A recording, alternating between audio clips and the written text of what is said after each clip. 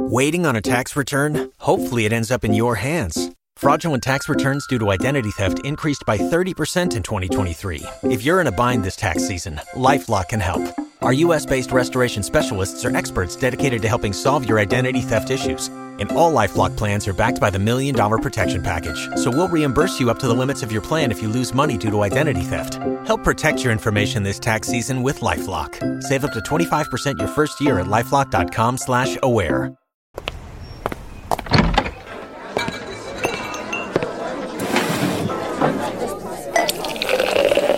Hey, pull up a chair. It's Hacks on Tap with David Axelrod, Robert Gibbs, and Mike Murphy.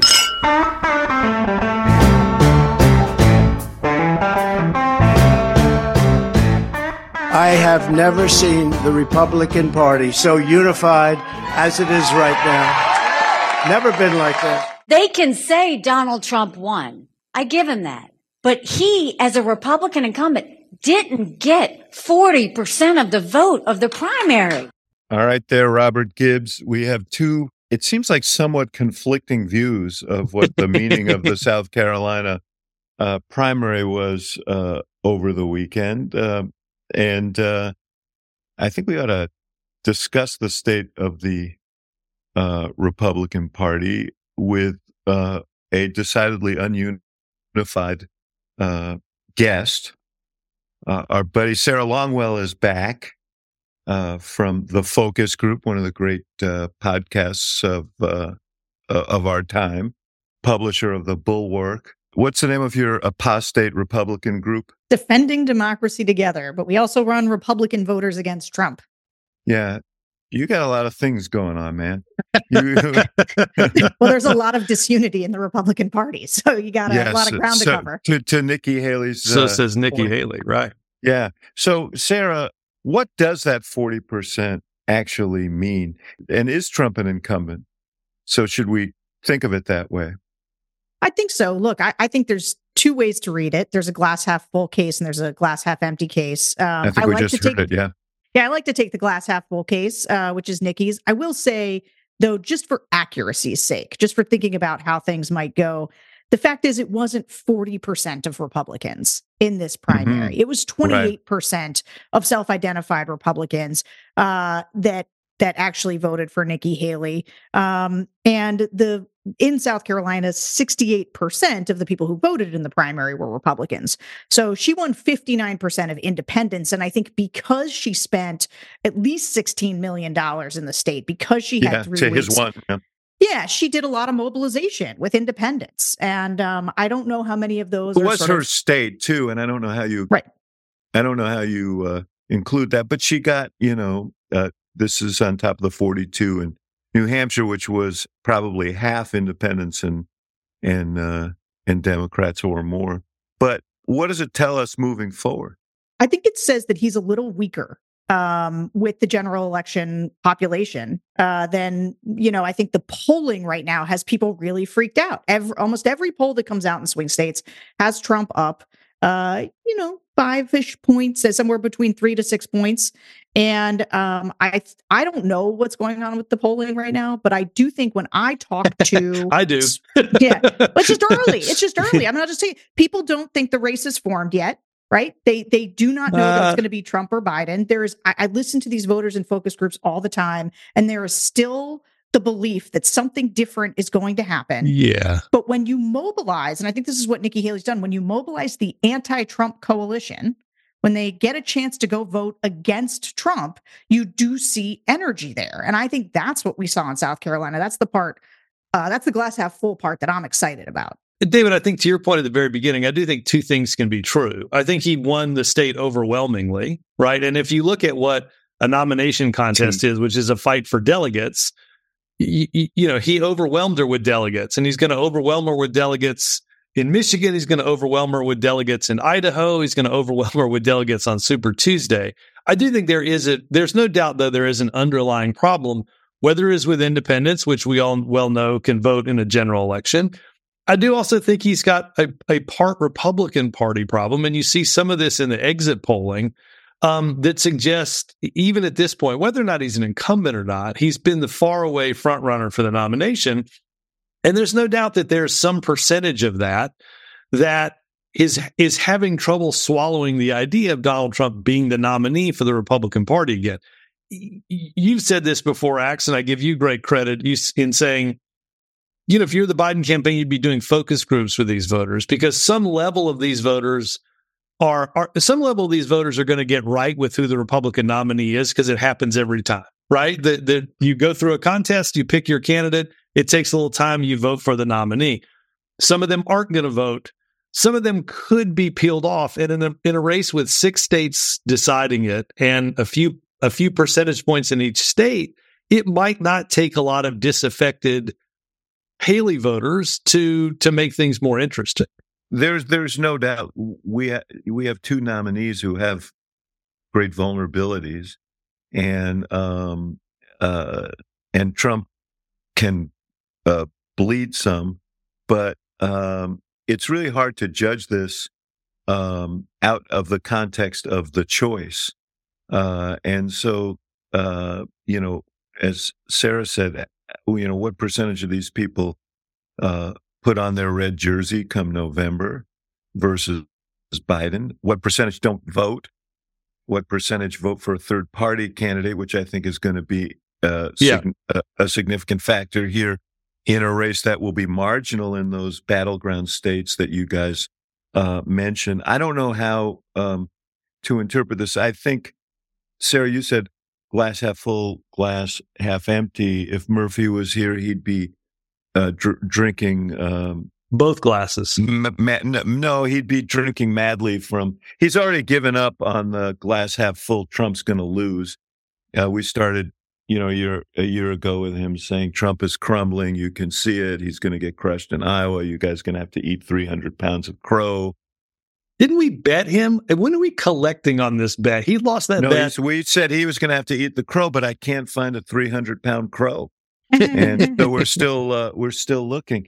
But I think his glass half full interpretation would be Sarah's, which is this shows Trump's vulnerability. Let me ask you something, Sarah. I heard you delivering at a powerful and heartfelt tribute to Nikki Haley this morning on CNN, and encouraging her to stay in.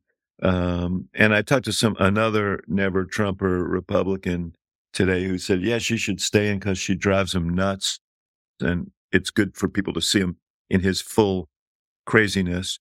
But what is Haley doing? I mean, here's the thing about Nikki Haley. She flip-flops back and forth. It's not clear who she is, right? But we know there's a version of her that is this version, right? The version that sees clearly who Donald Trump is and is going at him hard. I think what is happening is that she realizes she wasn't getting anywhere appealing to Trump's base. And she was going into some of these open primary states. The only path was for her to kind of burn the boats and start going after him harder. And that has allowed her to overperform the polls. I listen to Mike Murphy all the time on this show, and he does overshoot in his optimism about this party quite a bit. You think? But I will say she has exceeded my expectations in terms of how she's been doing. And so I think she's probably exceeding her own a little bit, and she's doing it by animating the anti-Trump coalition. And so I think she's decided to lean into that. To what end, I guess, is what I'm asking. You know what? I think she's learned from running this race. Here's the thing. I think a lot of Republican elites, Mike Pence, and just about everybody who ran, right?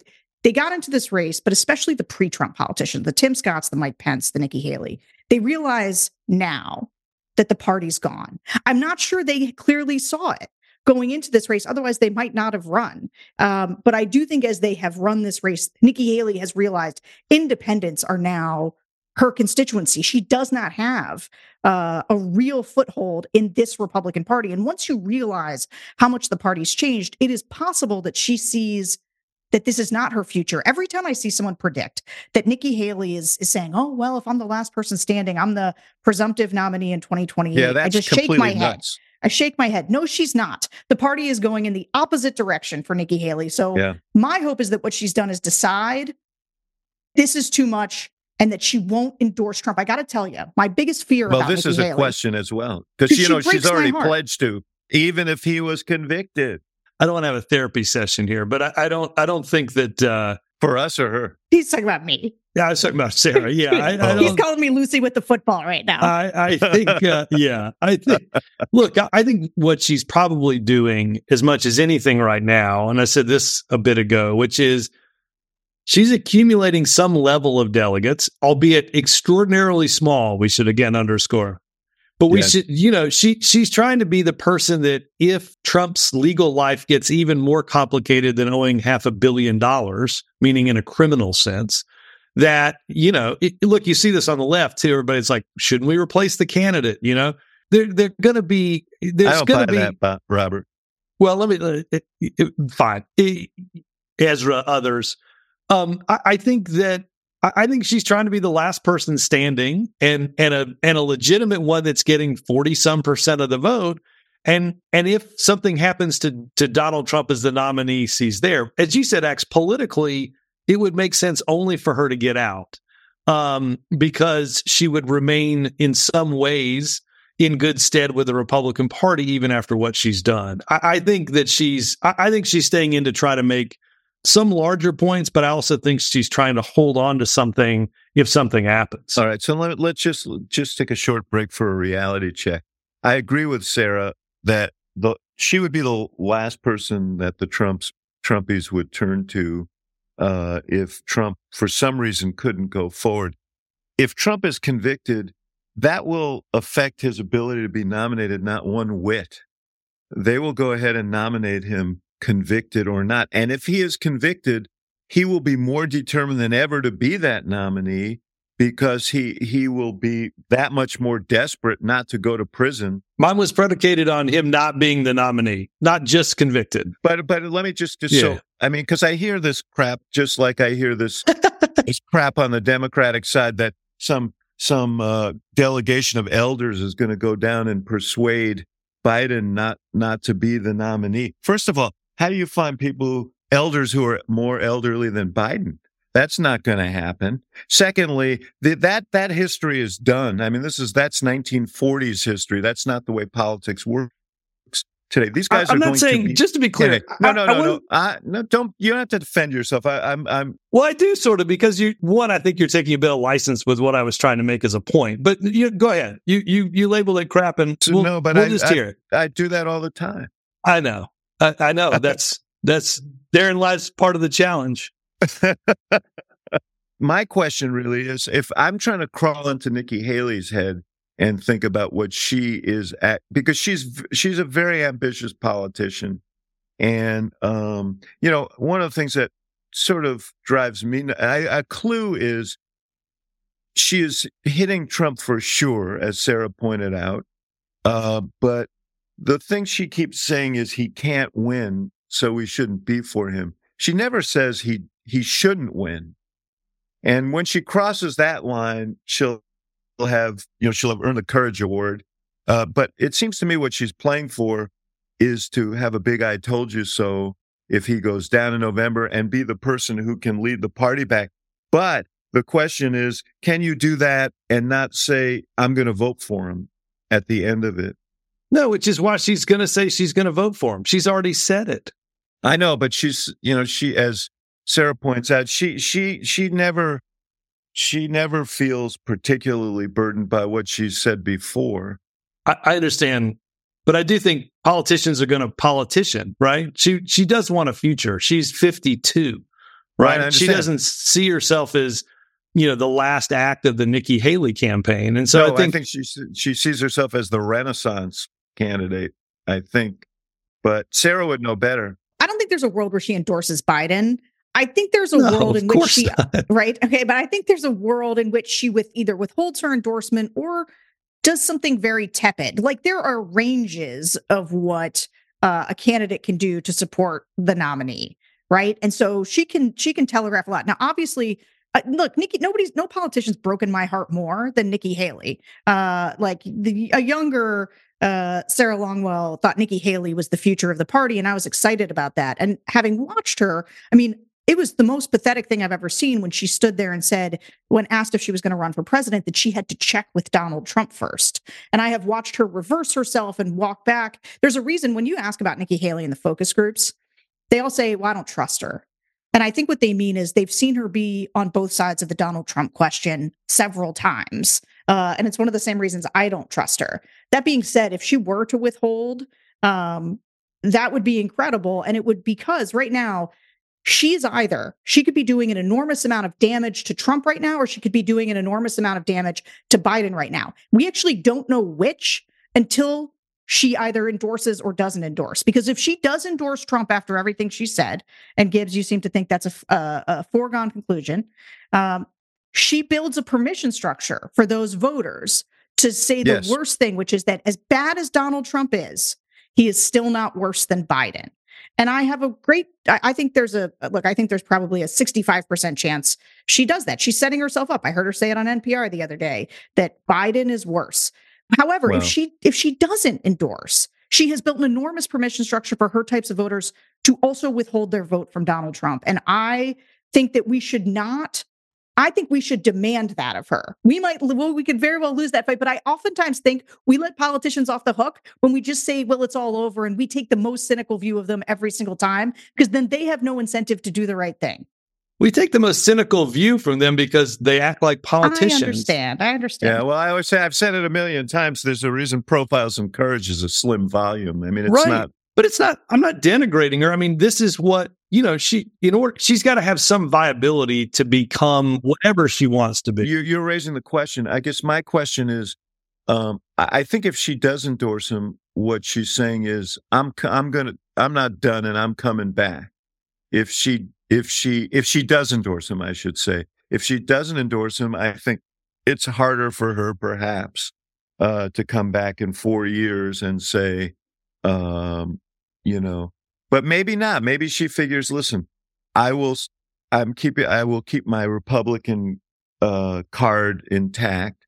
I will grudgingly endorse him. When he fails, I will come back and say, I warned you about that. But it is really hard. It's unbelievable. Here's a guy who's single-handedly holding up aid to Ukraine, who hugs Putin. She is a hawk on these issues. She thinks they're central to who the country is and should be.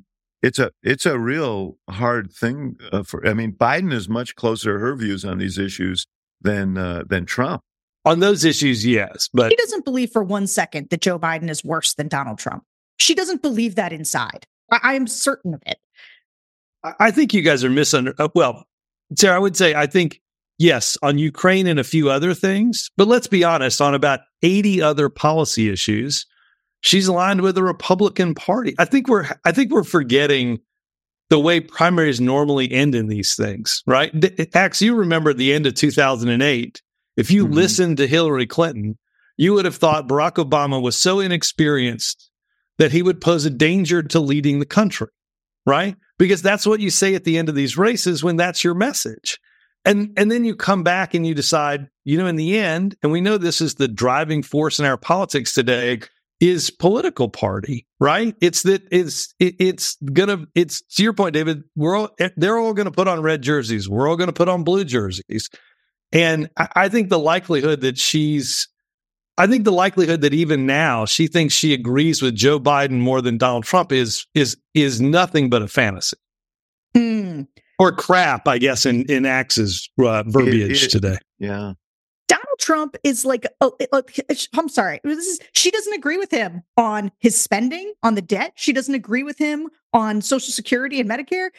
Donald Trump, he has changed. I know you think she's bad, but she is much closer to a traditional Republican on those things than Donald Trump is. But the Republican Party is less close to the traditional Republican on those issues. Gibbs, here's the thing. I take your point, and I think it's real, this idea that we have a reason to be cynical, not just about politicians, but about Nikki Haley in particular. But hold on 1 second. There are politicians who have had their road to Damascus moment, right? Liz Cheney has, Adam Kinzinger has. Liz Cheney voted for Donald Trump in 2020, right? She voted for him knowing all those things, but she split for him after January 6th. I mean, Nikki Haley she disagrees with Donald Trump on his position that the Constitution should be gotten rid of. Like there's no way that she doesn't think Joe Biden is safer than Donald Trump, that Donald Trump's not more dangerous. But here's the thing about Nikki Haley. She either knows that she has no future in the Republican Party or she's delusional. And if she knows she has no future in the Republican Party, then she has a reason to stand up to Donald Trump now because it's the right thing to do. If she's delusional and thinks there's a world in which the Republican Party is coming back to somebody like her, then yes, she endorses him and everything else. But the thing that Liz Cheney began to understand, and the thing that many of these Republicans who have turned their back on Trump have understood, is that this party is not the one they joined, policy or otherwise. I think it's a long road back, but again, she's 52. I think, you mentioned Adam Kinzinger and Liz Cheney, but neither of them could get elected class president. But neither could Nikki Haley. She couldn't get reelected governor in South Carolina right now. I don't know. I'd take her against Henry McMaster.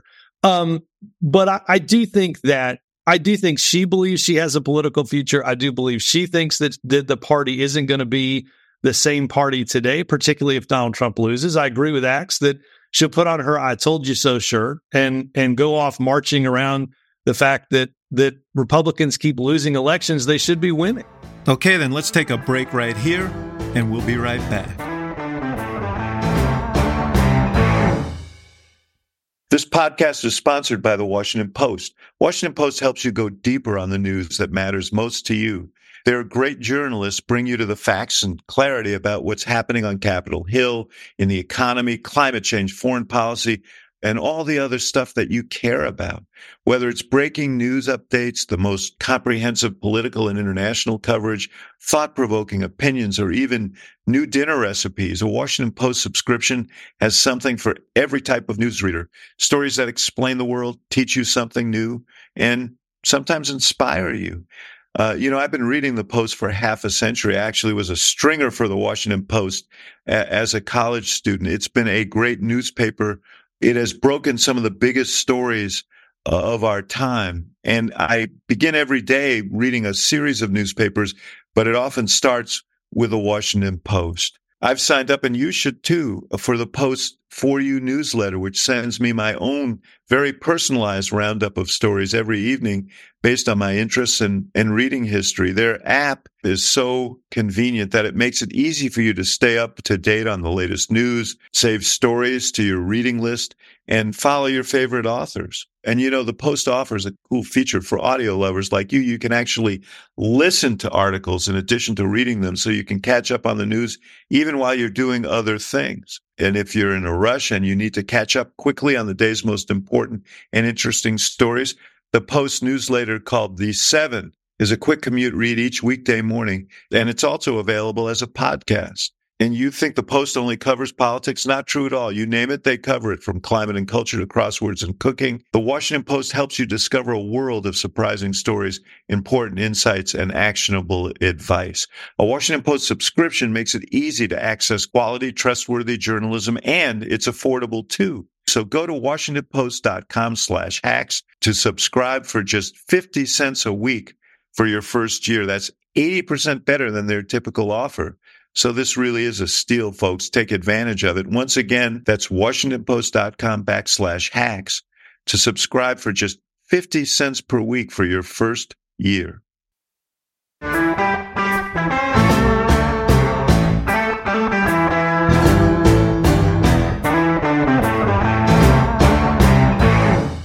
She has like 8 fundraisers this week, and it makes me wonder whether she's putting chestnuts away for a long, hard winter here. The funny thing is she may endorse, if she endorses Trump, she will endorse Trump rooting for his failure, because that's the only prescription for her theory that she can come back. But one last question on her. The speech she made on Saturday was a classic kind of third way speech. And there's this discussion about would she go independent? And here's a clip of her talking about this. Would she go to the No Labels party? Well, I'm sitting here focused on Super Tuesday states. That's what I'm going to do. I'm a Republican. I have not talked to any other organization. I have not put a second of thought into an independent run because I'm a Republican. That's what I've always been. I've been a conservative Republican my whole life. I'm not going to switch over and have a Democrat vice president. That's not something I would do. My heart has always been with the Republican Party in this country. So it doesn't exactly rule out an independent run, but it does sort of rule out the No Labels Party because they have said avowedly that they would have a bipartisan ticket.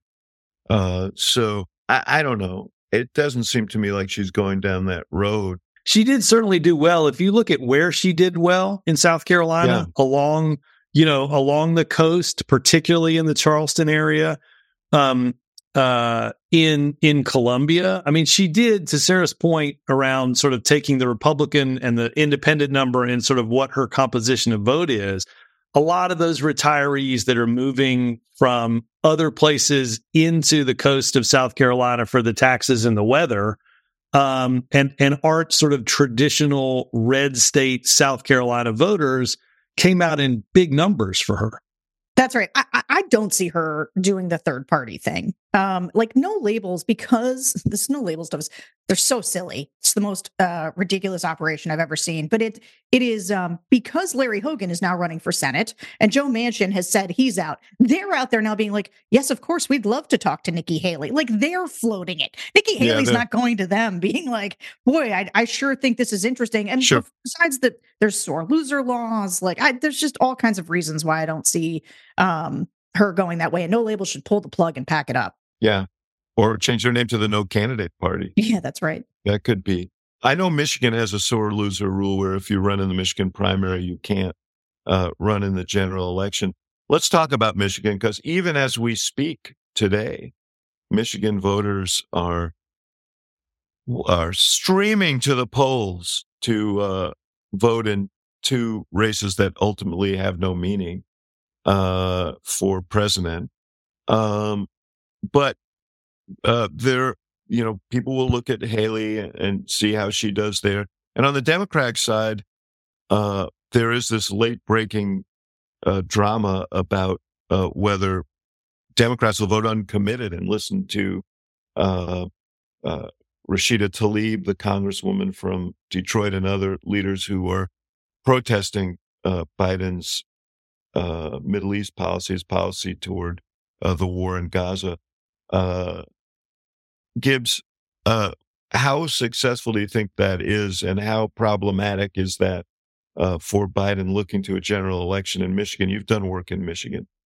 Yeah, I think to some degree it's deeply problematic. Look, I think we're going to have to look at tonight with a couple of different lenses, because we should just sort of remind folks in 2012 and 2016 and 2020, about 20,000 people, 19 to 20,000 people voted uncommitted. So even when Barack Obama was winning the renomination in 2012, you still had 20% of the people voting uncommitted, which is an interesting and kind of weird thing.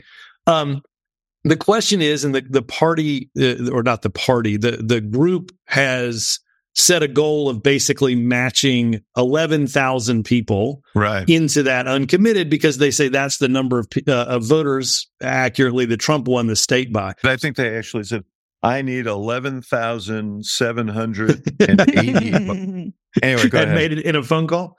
I think numbers aside, because there's 70 or so thousand Arab American voters heavily concentrated in Dearborn, outside of Michigan. But I think there's enough rhetoric from the community there to believe that Joe Biden has a political problem. One that, he sent his deputy national security advisor there to talk to groups.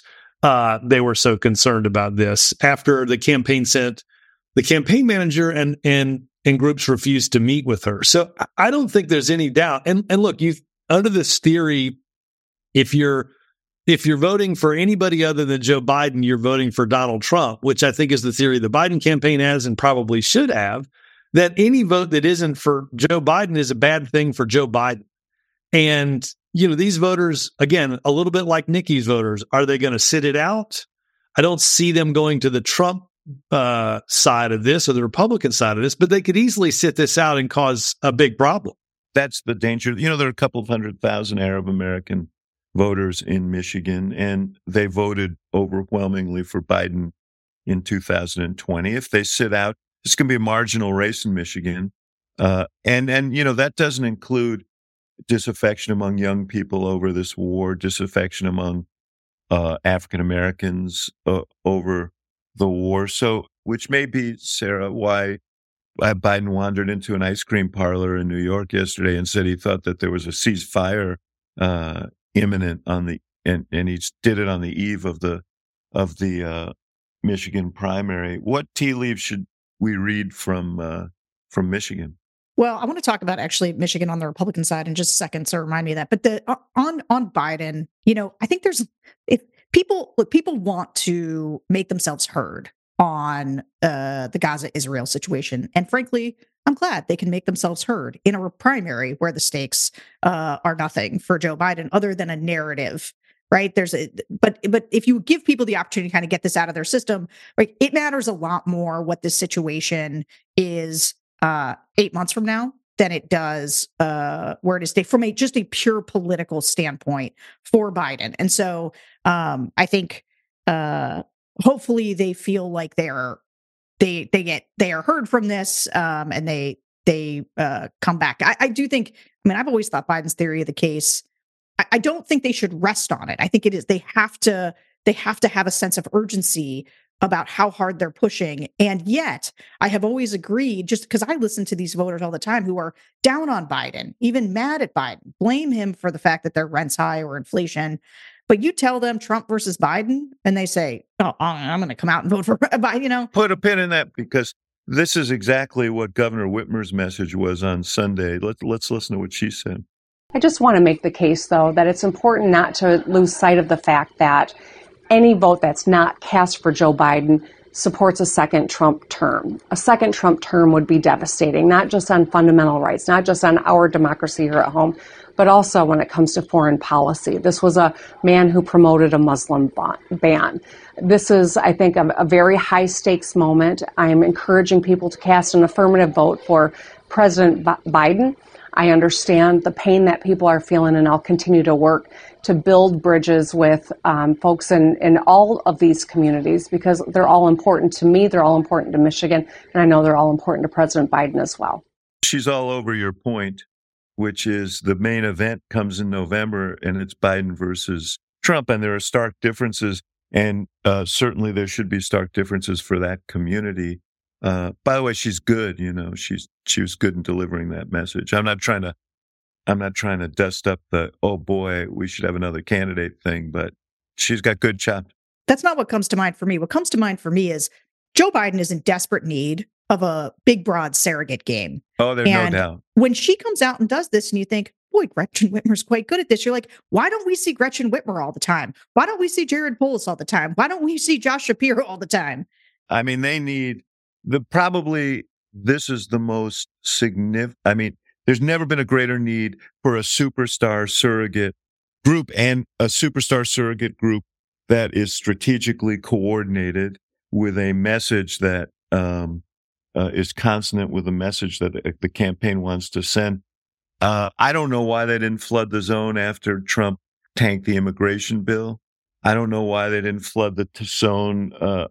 They haven't flooded the zone on this Ukraine issue with Trump. Biden can't carry the message the way other presidential candidates have. Therefore, surrogates become so much more important. And the surrogate director, Gibbs, in that campaign is going to be a lot more important than the surrogate directors have been in the past. Yeah, no doubt. Look, Murphy said this too. He'd campaign with the surrogates, basically bring one of them along on all these trips. I think he just wants to get Gina Raimondo sprung from the Department of Commerce out on the campaign trail. But I think surrogates are going to be a big reason and a big challenge. I think that my guess, though, is the Biden campaign understands, that, yes, this is an expression during a primary and they hope that time heals all wounds. I do think there is a political challenge that they have. I think it is going to require Biden to get involved in the political challenge that the policy challenge has created for him, because, these are voters, Sarah, not unlike you and others in the Trump or in the Republican side on democracy. This is life and death for them. And I don't think that this is just going to be one of those things where people are not going to want to see a policy change, but they're just going to feel good. Like we registered our cause. We're now going to be back on Team Biden in November. I think Whitmer said what she needed to say and what she could say. I do not think that in and of itself is going to assuage a lot of those voters. I think the larger point Sarah's making is they need to flood the zone with these surrogates. And it also conveys a sense when you do that it isn't just Biden, but it's a team. That there are a lot, that there's the Democratic team out there. And that's what Murphy's point is about the cabinet. The cabinet are eminently presentable, smart, capable people, and therefore it conveys a sense of a government that is capable and smart and normal. So there are all kinds of benefits to that. One thing I would say to you, Gibbs, though, I don't know that the Biden folks are so as much hopeful that time wounds heals all wounds as much as time wounds all heals. I think that's what as Dorothy Parker used to say. Not that time.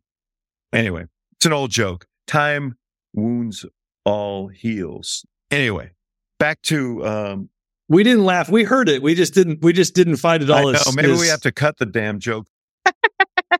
No, let the people hear your joke. It was no. It was actually kidding. Dorothy Parker's joke, by the way. I stole that joke. But Sarah, you want to talk about the Republican side in? Yeah, I only wanted to make one point, which is, as we have been trying to sort of pull out the different segments of the Haley voters in New Hampshire and in South Carolina, Michigan's going to give us a much clearer shot at this, because even though it is an open primary as well, she's only had a few days, right? She spent less than $500,000 in the state. She's been in the state for like 3 days. So she hasn't had the time to sort of fire up the anti-Trump coalition like she has in the last two states. And so for me, I think it's going to be interesting to get a much cleaner read on, right now, Trump's up 70% over her. And so does she overperform in this state? That is going to be actually, I think, quite interesting and tell us more than we've learned so far. Look, I think the next 8 or 9 days, she had 10 days from Saturday. So we're now at 7 to 8 days. To your point, you come out of these first 4 states where you've spent an inordinate amount of time talking to voters in person, answering their questions, being on their TV sets, to, jumping into Super Tuesday or the lead up to and into Super Tuesday, which is 20 some states. I mean, more than 1,000 delegates are going to be awarded on Super Tuesday a week from today. And again, based on the rules and such, I'd have a hard time. And you could even hear Nikki Haley. She addressed this also on Saturday. She sounded like somebody willing to go through Super Tuesday, but not necessarily willing to go beyond them. Totally. She's going out after Super Tuesday. I don't think there's any question about it. Let's take a short break and hear from our sponsors. This show is sponsored by BetterHelp. Folks, if you're like me, then relationships are the cornerstone of your life. Relationships with your family, relationships with your friends. And if you are, then you know that a common misconception about relationships is that they have to be easy to be right. That's not true. Sometimes the best relationships are the ones where both people put in the work to make them great. And therapy can be a place to work through the challenges you face in all of your relationships, whether with friends, work, your significant other, or anyone. I've certainly benefited from therapy, and others have as well.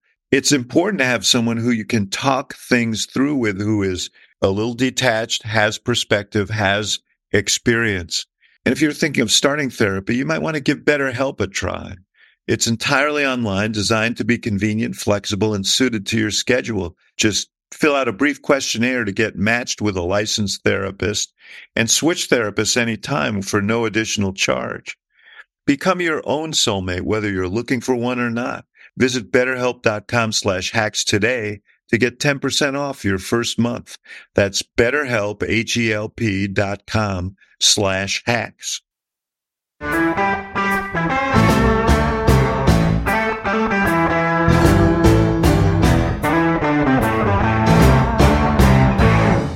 Since we're on the Republican side, let's do one quick thing, and then we got to talk about the president who's, obviously he was out on Seth Meyers last night. He's trying to take a more proactive stance here. But Trump, everybody was outraged about a particular comment that he made over the weekend. I think it was over the weekend. I got indicted for nothing, for something that is nothing. They were doing it because it's election interference. And then I got indicted a second time, and a third time, and a fourth time. And a lot of people said that that's why the black people like me, because they have been hurt so badly and discriminated against. And they actually viewed me as I'm being discriminated against. It's been pretty amazing. But it possibly, I don't know, maybe there's something there. So, Sarah, react to that, because, everybody's hair was on fire about it for obvious reasons. It was demeaning in some ways, but racist. Yes, but I kind of feel like when Trump speaks, his people hear one thing, and others, we hear something else. Same thing on NATO. Everybody was like inflamed about his comments on NATO, I think for good reason. But I wonder whether his supporters here, they ought to be paying their share of these. Why should they be freeloading off of us, these Europeans? It's actually been an issue that Democrats and Republicans have exploited. Talk to me about Trump and this repeated phenomenon where he says things that outrage probably everybody on this podcast and everybody who maybe most people listen to it, but doesn't end up hurting him. And then let's talk about him and black voters. Yeah. Well, so sometimes the focus group gods smile on me. And it just so happens that yesterday I did a group of Clinton, Biden voters, black voters, who are leaning toward Trump. So we were able to sort of test this proposition. So these are voters who've decided they're just out on Biden and they're considering Trump. And here's what several of them said. They said exactly what Trump said, which is, I feel like Trump understands, they're out to get him. They have all these trumped up charges going after him. And that makes me like him more. That makes me feel like he understands, when that happens to people like me. And so I think that it does hit differently. Now, I don't think this is by any means representative of all black voters. In fact, we know empirically it's not. But it was when Trump says things like that, Trump is saying that because he's heard people say it. And he's heard people say it because there is a strain of black voters who they don't say things like, boy, Trump, when he's like, they love me because of my mugshot, and it's like this idea of black people go to jail and I go to jail. And therefore, like, that's why we understand each other. Like, that is profoundly racist. But the idea of this guy being sort of constantly put upon and feeling like he's the victim, that is a thing that resonates with a lot of people, not just black. One last thing I'll say about the black voters who were leaning towards Trump is how much they sounded like kind of work like a lot of the white voters that we talked to, who like there was a lot of people who were very skeptical of vaccines. And who felt that's like, historic. And who felt like it was important that Trump was talking about the deep state. And so they didn't sound particularly different than a lot of the groups we listen to who are white, who were talking about why they like Trump. Was their main focus, though, on how they got to be lean Trump economics? No. I mean, some of it was, but actually it was a lot of I feel like the Democratic Party takes us for granted. I feel like they just show up around election time. I feel like they don't talk to us. Some of it was value stuff around. There was a woman who talked a lot about the trans issues. And what was interesting was the moderator asked, do do you feel like the Republican Party is more racist than the Democratic Party? And most of them said yes. Like most of them said that the Republican Party broadly was more racist. But that Trump didn't get held to they liked Trump amazing. Yeah. better than they liked the Republican Party. Can I ask one question about this? How much is just the idea of strength at play here? Trump as a tough, strong, resilient character. One thing that strikes me is, when he started getting indicted, everybody said, well, as people have said for 8 years, that's the end of him. But his resilience through this, gauntlet that he's running, it seems to me is one more proof point to the people who want to support him that he's a big, tough guy.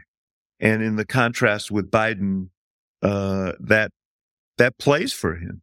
It does. I would say, so it's funny, the one of the biggest things that somebody said on this kind of strength point was, we asked about RFK, and the young men especially talked like this. But he said, I would never vote for RFK, even though I like his position on vaccines, because of his voice. And his point was that he thought RFK's voice was weird, which, because he's had some kind of accident that has impacted the way he talks. And the guy was like, you have to sound like a man, like you have to sound like you're the leader of the world. I will tell you the other thing that was just replete in this group was a real frustration with Kamala Harris, and they were angry. The women, these Black women, were like, she's invisible. She's embarrassing us. She's not out there, showing how strong we are. She overemphasizes her Indian heritage versus her Black heritage. Like they had really tough things to say. And again, I don't want to say that this is representative of Black voters, because I know from doing the groups, this is a very specific slice. But if you're asking the question, why is Trump doing slightly better with Black voters? I felt like I got a lot of answers from this group. Yeah, I mean, it's important because he's pulling consistently 20 to 22% of the Black vote in polling. If it were to stay that way, Robert, that's big trouble in these swing states. No, it's huge. And look at a place like Michigan, right? You've got a huge Black voter population in important places like Detroit and in Flint. And look, you can boil this all down. Again, as we said, 6 states are going to decide this, a few thousand votes here and there. Any uptick in turnout that feels different than historical norms, and certainly 20 to 22% for a Republican with Black voters would be way outside of the norm. Arab Americans not voting the same. Any of these voters, Republicans for Trump, I think each of them, particular vulnerabilities, just with a little, just tiny gradation of sort of what people think of as the norm. And it's got to keep them up at night. Biden was on Seth Meyers' show in New York last night. I discovered this when I was trying to walk through Midtown Manhattan, and the whole damn thing was locked down because the president was in town. You just better be glad the Secret Service didn't realize you were walking on a sidewalk in Midtown, my friend. Here is the exchange that he had. Seth Meyers asked him directly about the age question. He was obviously prepared with an answer. How do you address that concern going forward as you come up to the 2024 election? Well, a couple things. Number one, you got to take a look at the other guy. He's about as old as I am, but he can't remember his wife's name. Yeah. And number one. Number two, it's about how old your ideas are. Look, I mean, this is a guy who wants to take us back. He wants to take us back on Roe v. Wade. He wants to take us back on a whole range of issues that are 50, 60 years they've been solid American positions. And I really mean this sincerely. I think it's about the future. And every single thing we've done, I think we've got some good things done. Everything, and they told us we couldn't get them done because things were so divided. And but I think everything we've gotten done, he's just friendly stated he wants to do away with if he gets elected. And I really think his views on where to take America are older than, anyway, I don't want to get into that. Axel, what do you think of that? And this is I had them pull this clip because I wanted to get your thought on.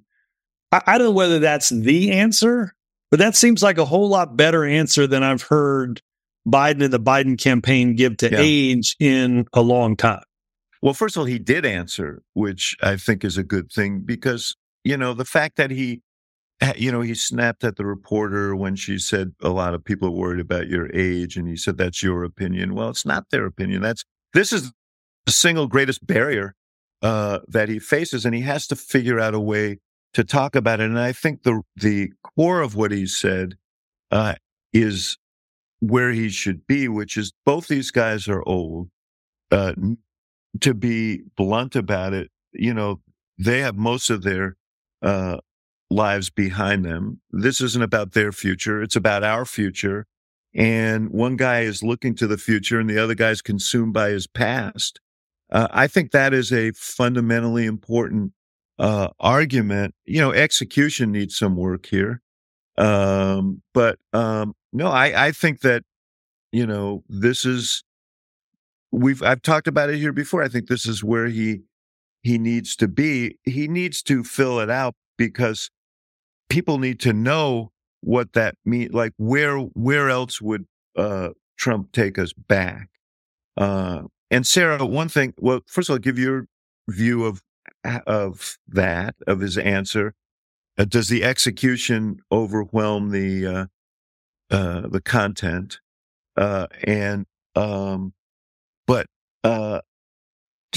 Do you think that the kind of future past formulation he had there works? I mean, look, he can't pretend that he's not an old man. I just sometimes I get mail from the Bulwark readers, whatever, saying, well, if you in the media would stop talking about how old he is, that's the real problem. And I'm telling you from listening to voters, Democratic voters, whatever, nobody's missing the fact that this guy's very old. And so you got to hang a lantern on it. You got to say, right. He's got to be able to lean into it and say, look, I'm an old man, but I'm like Yoda. I'm like a wise protector. And Donald Trump is like, I'm not a big Star Wars person, but the Palpatine, the bad guy, like Yoda does die in Empire Strikes Back. Okay. Is that why that's a bad? People understand. I'm just kidding. The Yoda good guy. They do. Look, they do. I'm wise kidding. protector, old Grandpa Joe, any of the things that feel kindly, but like you're in safe hands, is something he's got to figure out how to navigate. And I think it sounded to me in his execution there that he's still a little reluctant to sort of talk about it this way. He's got a couple good lines. There's a lot of other lines. I don't know. He could talk about how, hey, let's talk about numbers like 91. That's how many indictments Trump has. Like, I'm a lot younger than the number of Trump's indictments. I don't know, but there's a million ways for him to lean into it. And he does have to lean into it because no one's missing it. Well, I do think, Ax, to your point, I mean, and you've said this, this should be the basis of a speech that he gives, right? This should be the basis of, and the basis of many speeches. To your point, look, let's outline why he has old ideas on choice, why he has old ideas on defending the country, why he has old ideas on, X, Y, and Z, on tax cuts for working class people. All of those things, I think. Look, I thought it was a great answer only in the sense that, yes, execution is about a 6. I'm just glad we're getting to making that turn. We're not making just a joke anymore that, I remember I'm good friends with James Madison. It is, to Sarah's point, it's addressing the issue that is out there. And I think you've seen a stepped up Biden campaign. Yes, I think they should have done a Super Bowl interview. I'm glad they did Seth Meyers. They're going to the border on Thursday. I do think you've seen the beginnings of a cadence that acknowledges what Sarah said, which is they may not like to talk about age. Voters have made up their mind on age. You can't not join the issue. You have to tell people why it's worth it. I do think on the content, though, Sarah, my view is that that people, you have to be a little bit more specific about those things that specific issues on which Trump is off base, because I think the sort of Trump as maniac, Trump as or not as maniac, but Trump as a, displeasing personality thing is sort of baked in the cake. And there's kind of like, yeah, he's kind of nuts, but he's strong. And, you've got to defeat that. So you've got to really be on his ass all the time, and maybe Biden will be when they both are down at the border on Thursday, because this border issue looms very large in this election. All right, hold that thought. We're going to take a short break, and now a word from our sponsors. Spring, is that you? Warmer temps mean new Allbirds styles. Meet the new Superlight collection, the lightest ever shoes from Allbirds, now in fresh colors. These must-have travel shoes have a lighter-than-air feel and barely-there fit that made them the most packable shoes ever. Plus, they're comfy right out of the box. That means more comfort and less baggage. Experience how Allbirds is redefining comfort. Visit allbirds.com and use code SUPER24 for a free pair of socks with a purchase of $48 or more. That's ALLBIRDS.com, code SUPER24.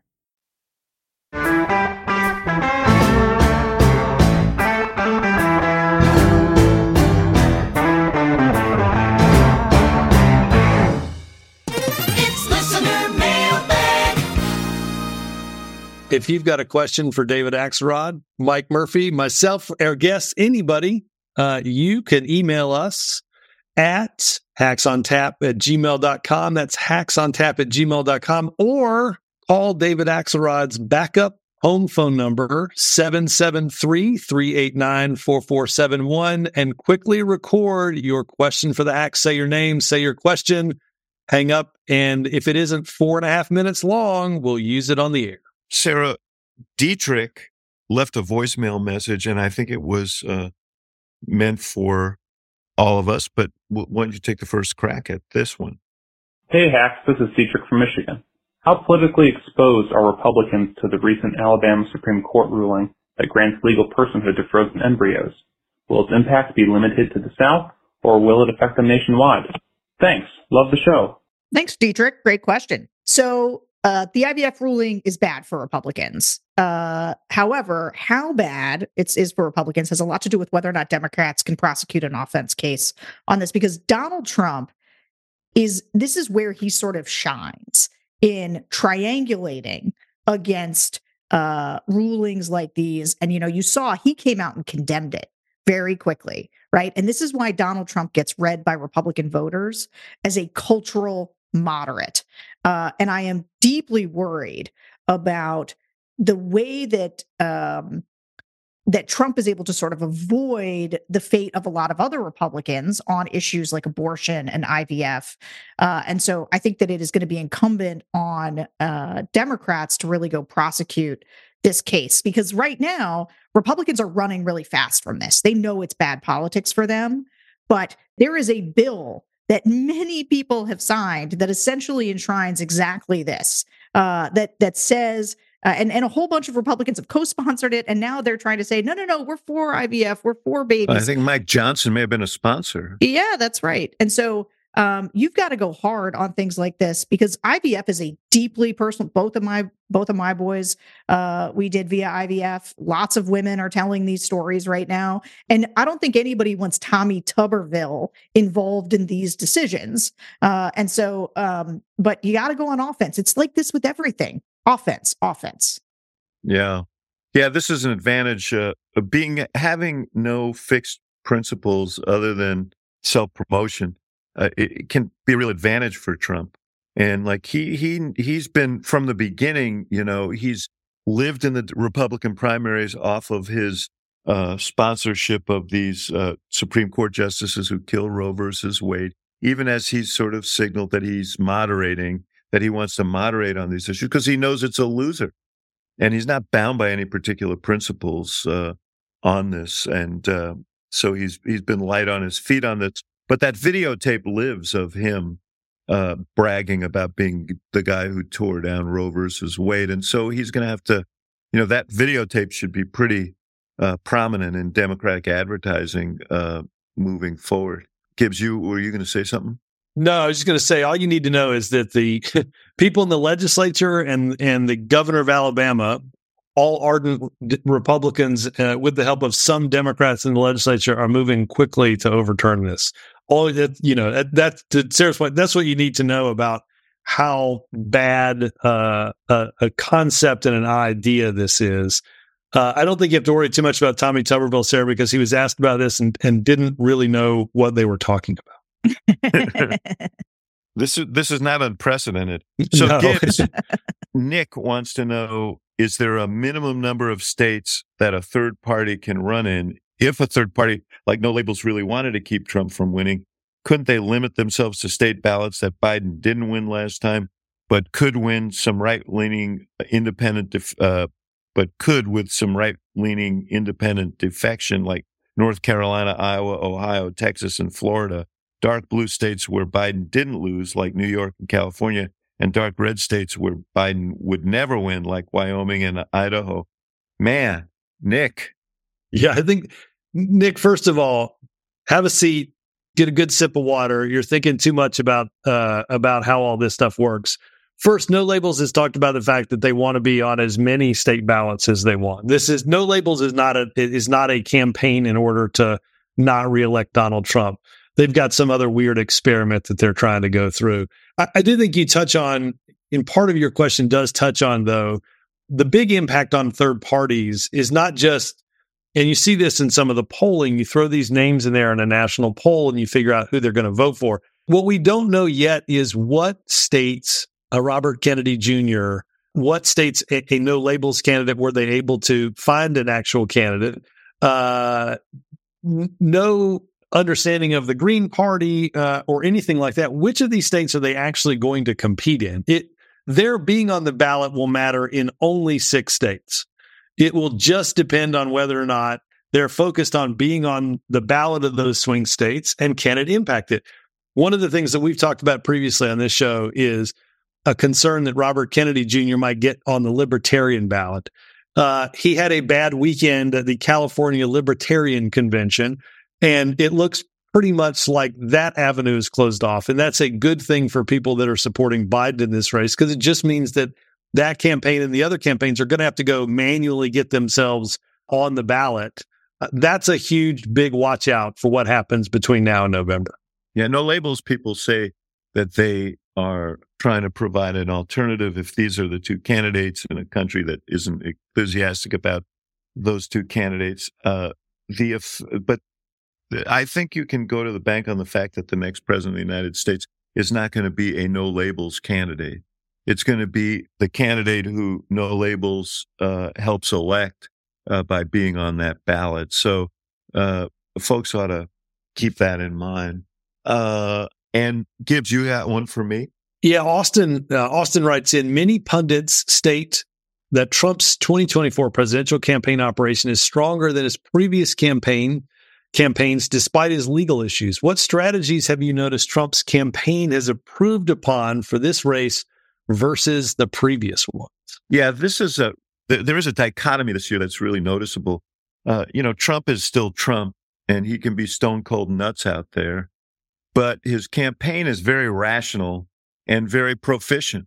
And, their strategy, starting with the strategy of not participating in the debates, but they're just blocking and tackling and understanding party rules and helping to write party rules and understanding how you deal with events like the Iowa caucuses and how you organize for them. Chris LaCivita, Susie Wiles, the people who are running the campaign, are longtime war horses, and they really get the internal mechanisms of running. The question is, how much can they control?